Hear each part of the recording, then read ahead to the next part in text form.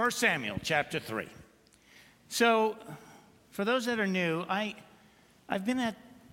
starting my 12th year here at Mars, but I've been pastoring for like 42, 43 years. And I go back and forth preaching through books of the Bible, and I go back and forth, Old Testament, New Testament, Old Testament, New Testament. I try not to go longer than 6 months in any one book. I know there's some preachers that will preach through Isaiah and take 5 years. I'm like, I'm not doing that. But we just finished Ephesians. We're going through 1 Samuel, 2 Samuel, kind of hitting the highlights. And so grab your Bibles and open to 1 Samuel. Or in chapter 3, this great prophet of the Lord. And I've entitled this sermon, How to Hear from the Lord. How to hear from Jesus. And I'm kind of there's lots of passages in the Bible about hearing from the Lord, but I'm going to kind of focus on 6 lessons from the story of Samuel. So 1 Samuel chapter 3, I'm going to start in verse 1. Let's read it. It's kind of a longer passage. The boy Samuel ministered before the Lord under Eli. In those days, the word of the Lord was what? Was rare. There were not many visions. One night, Eli's a high priest. He's not a very good priest. Neither are his sons. Very ungodly men in ministry, unfortunately. One night, Eli, whose eyes were becoming so weak that he could barely see, was lying down in his usual place. The lamp of God had not yet gone out. That's the candelabra in the tabernacle. And Samuel was lying down in the house of the Lord. He's I call it he's sleeping in church here, where the ark of God was. And the ark of God was like God's earthly throne. Then the Lord called Samuel. Samuel answered, "Here I am." And he ran to Eli and said, "Here I am, you called me." But Eli said, "I didn't call you. Go back and lie down." So he went and lay down. Again the Lord called, "Samuel." And Samuel got up and went to Eli and said, "Here I am, you called me." "My son," Eli said, "look, I did not call you. Go back to sleep and stop waking me up." Verse 7, now Samuel did not know the Lord. The word of the Lord had not yet been revealed to him. The third time the Lord called Samuel, and Samuel got up and went to Eli and said, "Here I am, you called me again." Then Eli realized that the Lord was calling the boy. So Eli told Samuel, "Go and lie down, and if he calls you, say, 'Speak, Lord, for your servant is listening.'" So Samuel went and lay down in his place. The Lord came and stood there, calling as at the other times, "Samuel, Samuel." Then Samuel said, "Speak, for your servant is listening." And the Lord said to Samuel, "See, I'm about to do something in Israel that will make the ears of everyone who hears about it tingle. At that time I will carry out against Eli everything I spoke against his family from beginning to end. For I told him that I would judge his family forever because of the sin he knew about. His sons blasphemed God, and he failed to restrain them. Therefore," and this is not very pleasant, verse 14, "I swore to the house of Eli, the guilt of Eli's house will never be atoned for by sacrifice or offering." Samuel lay down until morning and then opened the doors of the house of the Lord. He was afraid to tell Eli the vision. But Eli called him and said, "Samuel, my son?" Samuel answered, "Yes, here I am." "What was it he said to you?" Eli asked. "Do not hide it from me. May God deal with you, be it ever so severely, if you hide from me anything he told you." So Samuel told him everything, hiding nothing from him. Then Eli said, "He is the Lord. Let him do what is good in his eyes." So we're going to close there.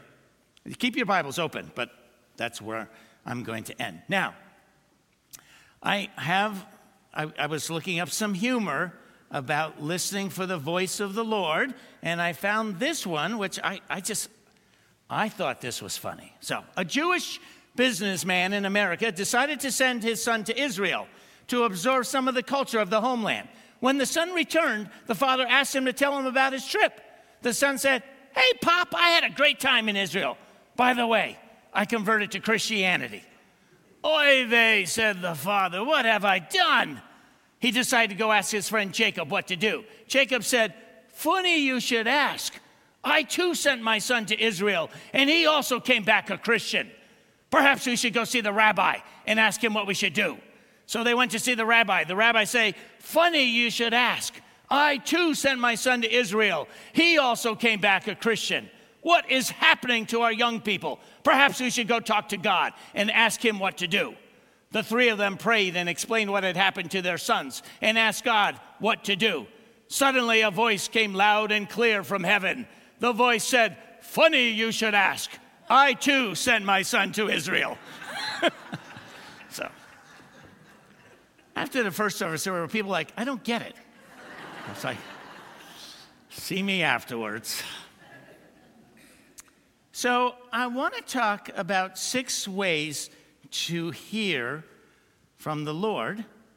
And we're going to start, though, with some background. In chapter 3, verse 1, you'll notice it says the boy Samuel ministered before the Lord under Eli. And in those days, the word of the Lord was rare. There were not many visions. You know, there are times through history where the word of God becomes rare. When you do not have faithful ministers and prophets and pastors teaching from the word of God. And in fact, I feel bad because I even feel like in the United States, as we're in the last days, that the word of God is becoming rare. And we're supposed to be this great Christian nation, and I'm like, what is going on? Now, let me share with you a prophecy in the book of Amos. It's a prophecy about the end times. And I'm like, oh, wow, we're getting there. The days are coming, declares the sovereign Lord, when I will send a famine through the land, through the whole earth. Not a famine of food or a thirst for water, but a famine of hearing the words of the Lord. People will stagger from sea to sea and wander from north to east, searching for the word of the Lord, but they will not find it. I'm like, wow. There'll be people that are searching for someone to preach God's word, to say what is true, what is right, what is wrong, what is the way of salvation. But they'll have a hard time finding people giving the word of God. The Apostle Paul says in 2 Timothy, he starts in chapter 3, and you realize in the original there were not chapters, but he says, let me tell you what the end times are going to be like. People are going to love themselves, lovers of money, lovers of pleasure, and he goes on. But he eventually comes to this section when he says, in the end times, for the time will come when people will not put up with sound doctrine. They'll be like, we don't want the word. We don't want this word. Instead, to suit their own desires, they will gather around them a great number of teachers to say what their itching ears want to hear. And it's like exactly kind of what's going on. It's like these people are like, hey, as long as you come to my church and you pay me something, I'll tell you exactly what you want to hear. Don't bring your Bibles. You don't need your Bibles. Maybe I'll throw up a verse every so often, but I'll feed back to you exactly what the world is already feeding them. It's crazy, but it's happening. In the midst of this, I see 6 things here on how we can hear the word of the Lord. And the first one is, I think as believers, if you want to hear from the Lord, you need to be a believer that engages in worship. So in chapter 1, verse 28, it says, this is Hannah gives birth to Samuel, and she's dedicating him to the Lord. She brings him to the tabernacle to live in the presence of God. So verse 28 of chapter 1, so now I give him to the Lord. For his whole life he will be given over to the Lord. And he worshiped the Lord there. Now, my version has he worshiped the Lord there, which is talking about Samuel. And he's a little boy. We think he's only 3-4 years old.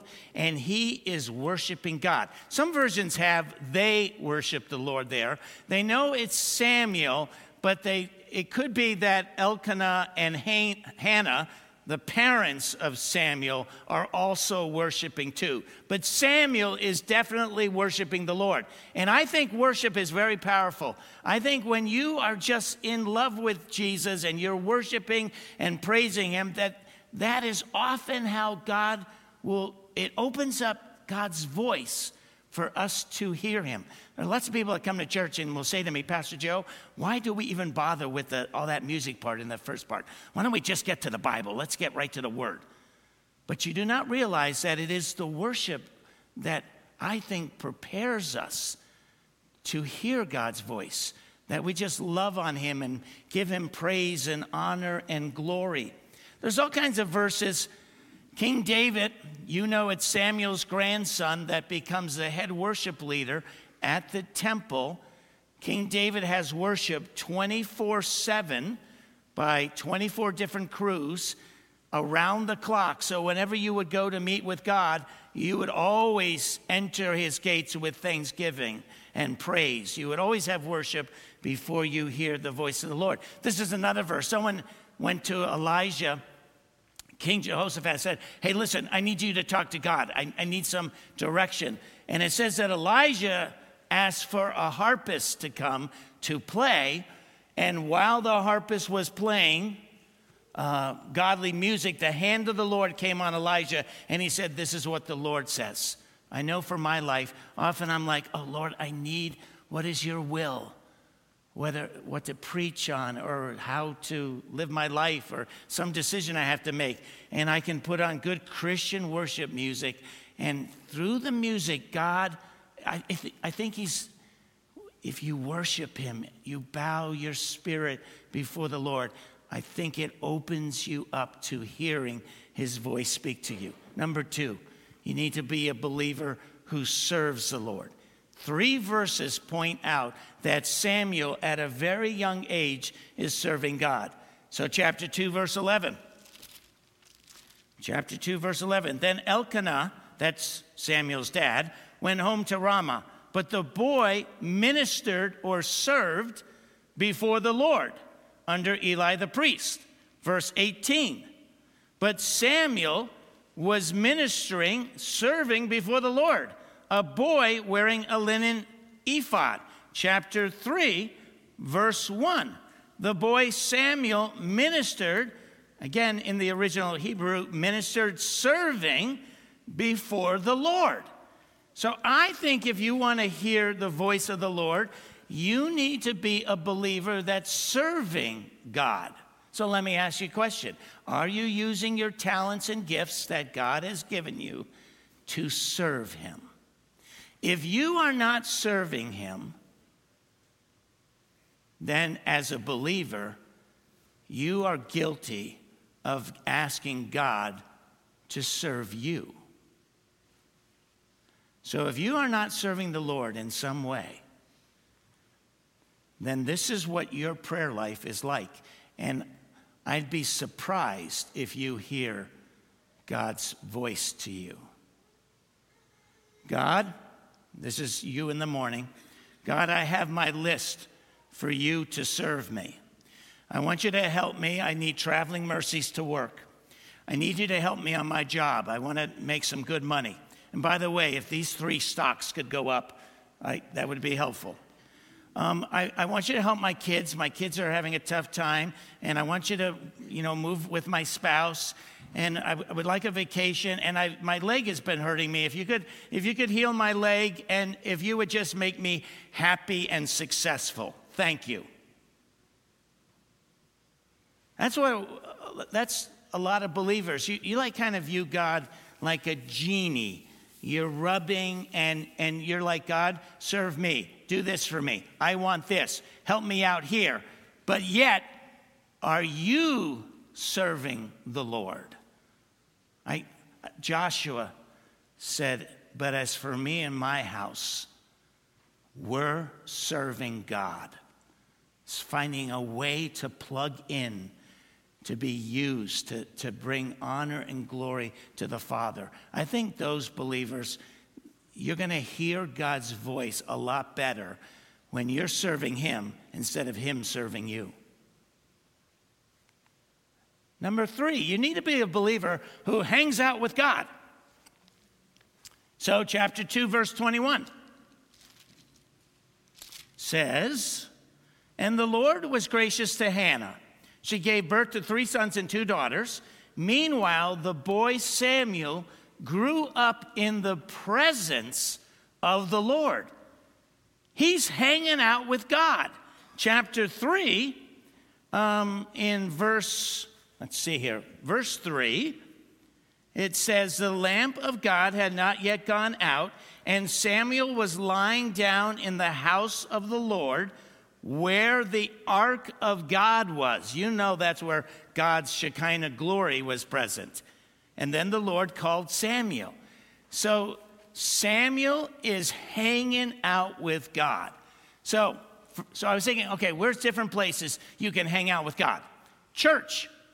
Jesus said, "Wherever 2 or 3 are gathered, there I am in the midst."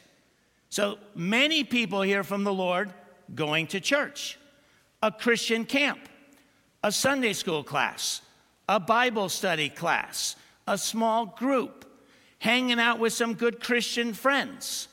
Sometimes just getting out alone with the Lord in nature. Whenever I would go through difficult times early on in my ministry, I had a mountain that I would walk up, and I would get alone with God on that mountain to hear from the Lord. The Lord has hundreds and thousands of ways to communicate with us. He can talk to us through the Word, through other people, through a good teacher, a good counselor, a friend, a minister, your spouse, circumstances, closed and open doors, it's countless. God is infinite in the ways he can communicate, but you need to spend time. I think probably one of the best ways to hang out with God is in your prayer closet, which is what this picture is. That's where every day, you don't have to literally go to a closet, but every day you just spend alone time with Jesus, your best friend, and with the Word, and you're talking to the Lord, and you're listening for the Lord to talk to you and speak to you. And so that prayer closet is a very special time, hanging out with Jesus every day for him to speak to you. Step 4, you need to be, as a believer, to listen. You know, Eli told Samuel, you need to listen for the voice of God. Isaiah 28:23 says, "Listen and hear my voice." Now, I want to show you something I never saw before, and I thought this was interesting. If you look at verse 6, chapter 3, verse 6, it says, "Again the Lord called," and what did the Lord say? Samuel. All right, that's it, Samuel. Look it down in verse 8. A third time the Lord called, and what did he say? Samuel. But now, the 4th time, and the final time, I want you to see what the Lord does. Verse 10, the Lord came and stood there calling as at the other times, and what does the Lord do this time?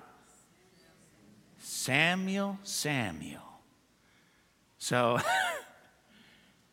I saw something, and someone claims that maybe Billy Graham's the one that figured this out, but I'm going to guess that Billy Graham probably stole it from some other preacher, who stole it from some other preacher all the way back to the Apostle John. But you know that there are 7 times, and I'll get to the 8th time, there are 7 times when Jesus calls people twice. Says their name twice in a row. And this is a whole amazing sermon all in itself. Abraham's the father of the faith. He's about to sacrifice his one and only son under God's direction because it's a picture that God the Father is going to give his son. And I just think the Lord, stop! Abraham, hold. I see you're going to obey. It's a picture of what I'm going to do. Here's a ram, offered that person instead.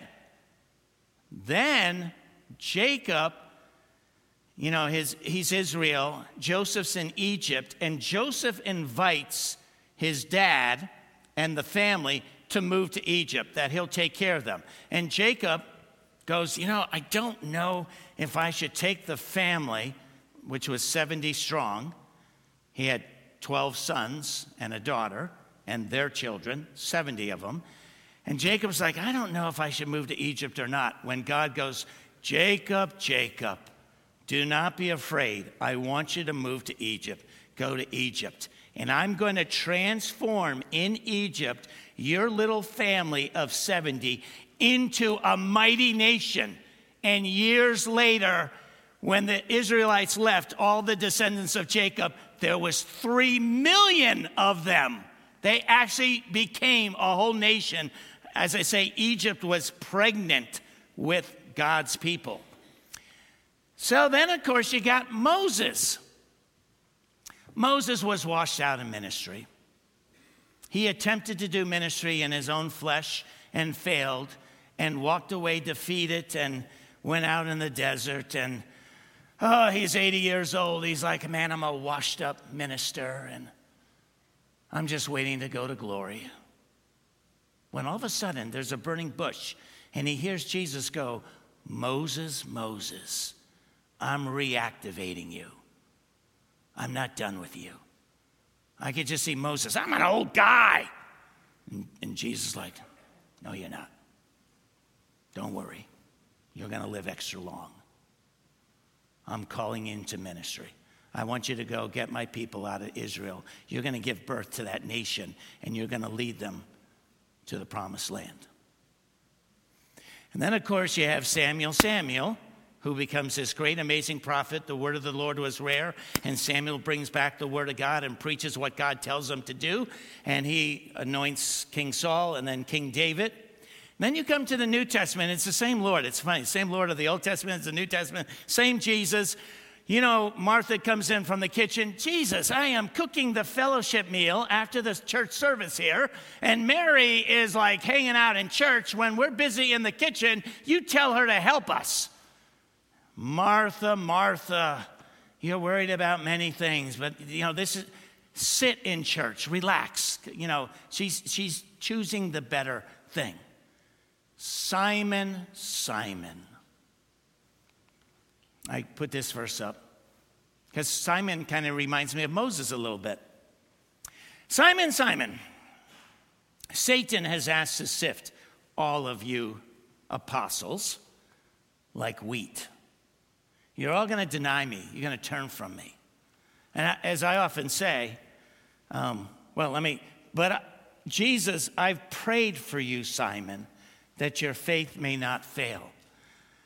I just praise the Lord for the interceding of Jesus Christ for us. Because I think to myself, boy, if I in the church cursed out Jesus and told all of you, I don't know who he is. I never heard of him and all that stuff. I know I would be put under discipline for 2 years.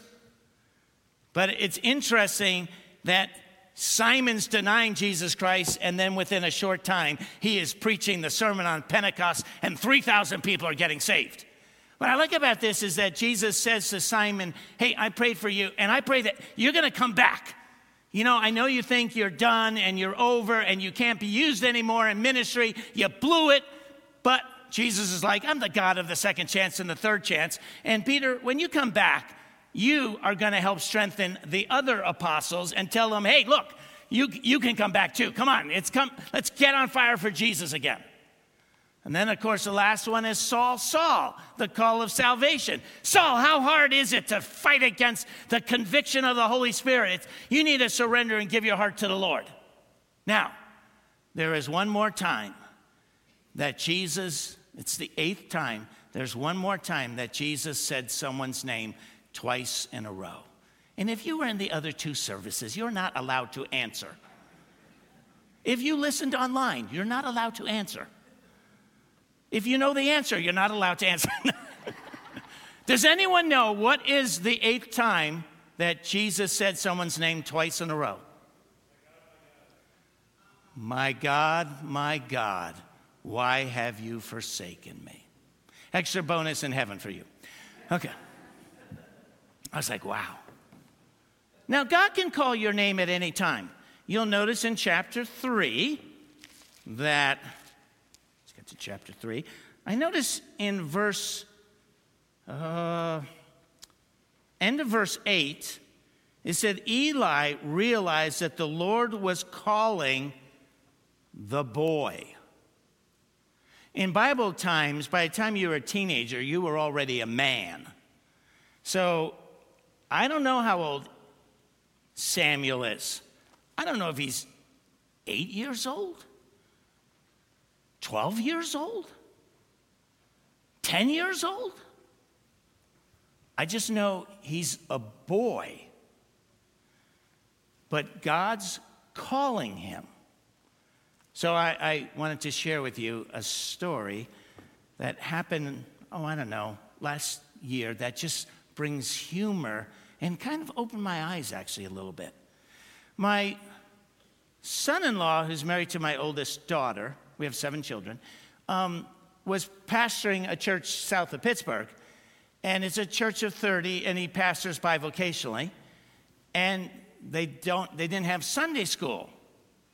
And my son-in-law says we should have an adult Sunday school class. And so would anyone like to teach the adult Sunday school class? No one is volunteering. No one has stepped forward. Some of the board members said to my son-in-law, Pastor Matt, you should teach Sunday school.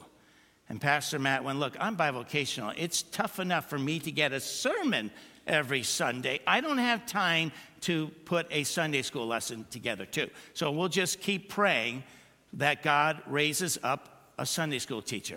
Well, someone finally volunteered and said, God's calling me to be the Sunday school teacher. The church was in shock, but they attended, and every week for like a year and a half, there were 15 to 20 adults in this Sunday school class. But they didn't like it. In one sense, they loved it. But they also didn't like it. They were like, oh, we're so divided. And they would go to my son-in-law, the pastor, and say, we don't like this. And he would go, well, are they teaching the scriptures? Yeah. Are you enjoying? Are you learning? Yeah. Does anyone else on the board, most of the board members were in the Sunday school class, does someone else want to take over? No. Then they called the district and said, this is what's happening. What do you think about this? And the district said, yeah, so what? We don't have a problem. Do you know who was teaching that adult Sunday school class? My 14-year-old grandson. I never would have thought of anything like this myself, okay? I've never had this happen. I'm glad it happened with him. But he was asking week after week, and my grandson, Isaac, who is amazingly, gifted by God, he said, God spoke to me to teach the adult Sunday school class. And so he goes to an independent Christian school in Pittsburgh, and he got the lessons, and he's teaching, and all the people he's great. He's amazing. We just don't know if this is right, having a 14-year-old teach us, even though none of them want to do it. So that opened my eyes to wow, I never would have ever thought of that. I don't think it's ideal, but I mean, Thomas, how old were you? I know God's call came on your life. Thomas is preparing to be the youth pastor here, but how old were you when I had you preach your first time here? 16. Oh, you are an old man. Okay. It just opened my eyes to potential, and that God often calls children. Our daughter was called to be a missionary, we think at 8 years old. Don't underestimate, and even in this church, I'm amazed how many kids are serving God in this church. And they're not just being served and waiting till they're 18. They're already being used by God, called by God to do ministry. So it's don't underestimate. Jesus at 12 years old was astounding the teachers at the temple. The apostle John, we believe, was 16 years old when he became an apostle. So you never know when God's going to call you. You need to confirm the voice of God with his word. I'm not going to go over this a lot, but anytime you think that God is speaking to you, you always need to confirm it with the word. If the word contradicts the voice or whatever message you're getting, The word trumps that. All right, so if you come to me and go, Pastor, the Lord's been speaking to my heart that because I've become so successful and wealthy, I can trade in my spouse for a younger new model. You did not hear that from the Lord. You heard that from someone else, but not from Jesus. God's will never contradict what he has revealed in his word. So be people of the word. In fact, this is the way most of the time God is going to speak to you. You need to be ready to obey God's word that was given to you.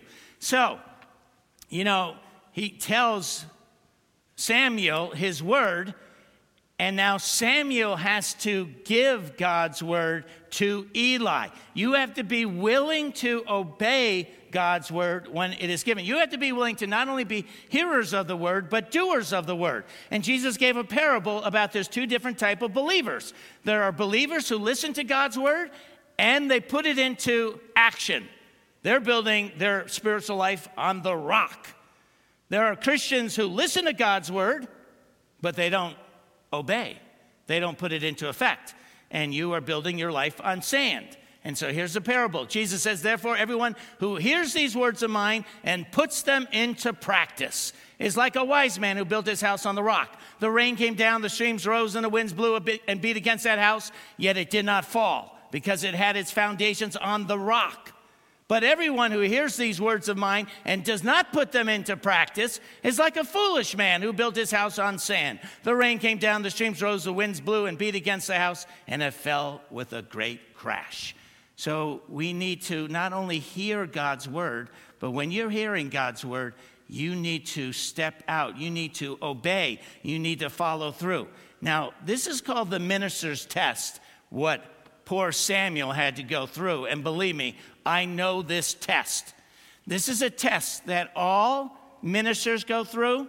It's a test that all elders go through of a church. It's a test that all Sunday school teachers and Bible teachers. If you're going to be used in ministry in a leadership position, then you are going to be tested if you're going to tell people what God says. It's very scary. So the Lord spoke to Eli. The Lord spoke to Samuel. And then what did Samuel have to do? Tell his stepdad. Did Samuel want to tell him? No, he was fearful. Did he tell him? It says he told him everything. Okay? Unless you can do that, share God's truth, even though it can be scary, you're not fit to be a minister, an elder, a Sunday school teacher. This is very tough. I always say this is the toughest thing about being in ministry, and I see more and more pastors who are actually scared to tell the Word of God anymore to their congregation. The culture of this country is, they're so fighting against it. Here it is, Jeremiah. It just reminds me. So this is the call into ministry of Jeremiah. Last Sovereign Lord, I said, I don't know how to speak. I'm just a kid. Well, we already know that doesn't hold up with the Lord. But the Lord said to me, do not say I am too young. And don't say you're too old. God can call you whenever he wants to. You must go to everyone I send you to and say whatever I command you. Do not be afraid of them. So I think a lot of ministers are afraid of the world in this country because they're getting very hostile. And, so I'm with you. I will rescue you, declares the Lord. Get yourself ready. Stand up and say to them whatever I command you. Do not be terrified by them, or I will terrify you before them. When I was in high school, I was a people pleaser. I was not a believer. And I had gone to Spain. I had lived in Spain, and I came back, and my nickname was Happy Jose. So you know how I share humor here?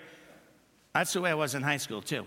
Everyone was my friend. I got along with everyone. It didn't matter what they said, practice, whatever. I was like, hey, it's not for me, but if that floats you, but I'm talking about the 70s, right? The 70s was, we love anything. So now I get saved first year at college, and then relatively quick, the Lord calls me into ministry, and I'm like, what? I'm a people pleaser. I don't want to tell people that the things that they're doing, I'm pro-choice. I was pro-choice. But now I got to tell people that might not be right. I think that's a baby. I didn't want to do that. I didn't want to get people getting mad at me. I never experienced that. I'm like, Lord, I don't like this. I don't like telling people they're sinners. I don't like...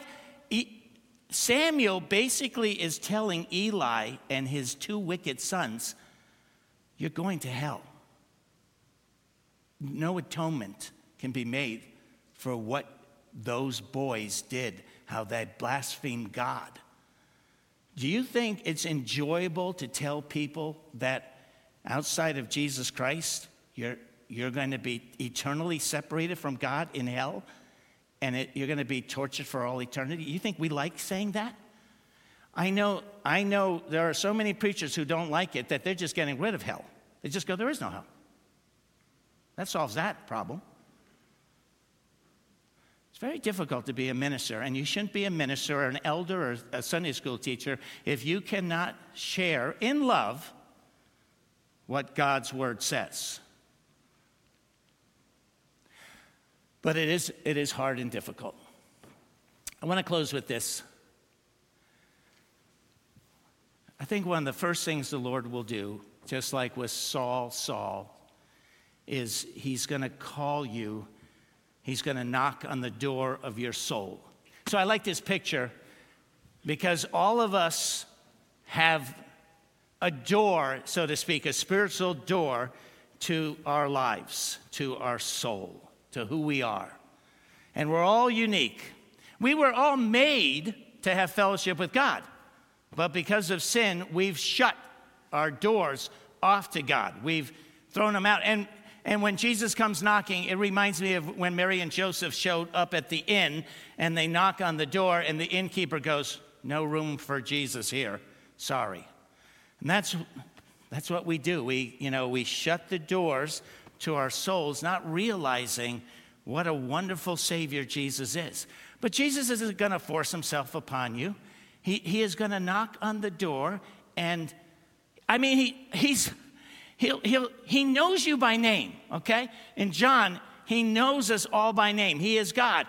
And Jesus is knocking on the door. He's not willing that any should perish, but all come to repentance. I mean, he died for everyone. He has this great gift that he wants to give. And he's knocking on the door saying, if you just open the door to your soul, I'll come in and forgive you of your sins. We'll walk together. We'll have fellowship. You were made for me. There's a huge hole in your soul that can only be met. I know that hole leads to depression, and you're trying to find some way to fill the hole in the world, but that hole is because you're missing me. And if you let me come in, then we can have this, what Jesus calls the abundant life.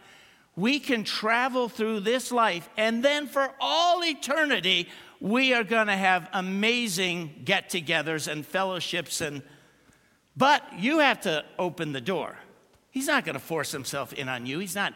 God isn't like an AI and you're just some kind of computer or something. He gives you that free choice, whether you're going to open your door from your side or not. But you know he's knocking. I love when I'll meet people that are like, Pastor, I'm an atheist. I don't believe in God. And I go, I know you say that, but I know Jesus is knocking on your door. And 2 weeks later, they open up the door. Sometimes I think atheists are the easiest to lead to the Lord. Are you here this morning? Have you opened the door of your soul and said to Jesus, I'm a sinner, and he died on the cross for your sins to pay the penalty of hell that we all deserve, and to ask him to be your Savior, Lord, and the brother that never leaves you. And it's an amazing journey with the Lord. And let me tell you, the way the world's going, you're going to want Jesus more than ever. Believe me, you're going to want him. Let's bow our heads. And if you're here this morning and you've got this hole in your life, you know something, someone is missing. It is Jesus. It is the Lord. And he's knocking, he's calling your name. And if you just cry out in repentance and ask the Lord in your heart, he will come in. I'm going to pray a prayer out loud, and I invite you to pray silently with me to open your door to your life to Jesus Christ. I'll pray out loud, you pray silently. Lord Jesus, I confess I'm a sinner and really not even worthy to be in heaven. But thank you for going to the cross to pay for my sins, to suffer hell in my place. Jesus, I am just so sorry and broken, and I'm turning to you in repentance. I open the door to my soul and life to you, Jesus. I want you to come in to be my Savior and Lord, and I want to walk with you this day forward through this life on the earth and for all eternity. Thank you for forgiving me of my sins. And thank you that you never leave me nor forsake me, that you are a faithful God. With heads bowed and eyes closed, I always like to pray a prayer of blessing upon those who prayed that prayer with me. So no one's looking, Christians are praying. If you prayed that prayer along with me, if you would just slip up your hand, and then after I see you, put it down and say, Pastor, I prayed that prayer to give my heart to the Lord. Anyone here this morning? Just slip your hand up. God bless you, brother. God bless the two of you. God bless you. Anyone else other than these four? I don't want to miss anyone. Anyone else? I'm not going to call you out or anything, so you don't have to be worried. Anyone else pray that prayer to open your heart to Jesus and you asked him in? Okay, Father, we come and pray for these 4 or 5 individuals. Let me see, 4 or 5. And we ask that you would move upon them, that they would realize this morning that they've asked you to come in. May your Spirit, your Holy Spirit, testify to their spirit that their sins are forgiven and under the blood. They have been separated from them as far as the east is from the west. And may, by your Spirit, you confirm to them that they are now children of the living God. And may they leave here knowing that not only is God real, but that Jesus Christ lives in their heart. May they stand up strong for Jesus. May they testify that they are in love with God and live for him from this day forward. In your name we pray, amen.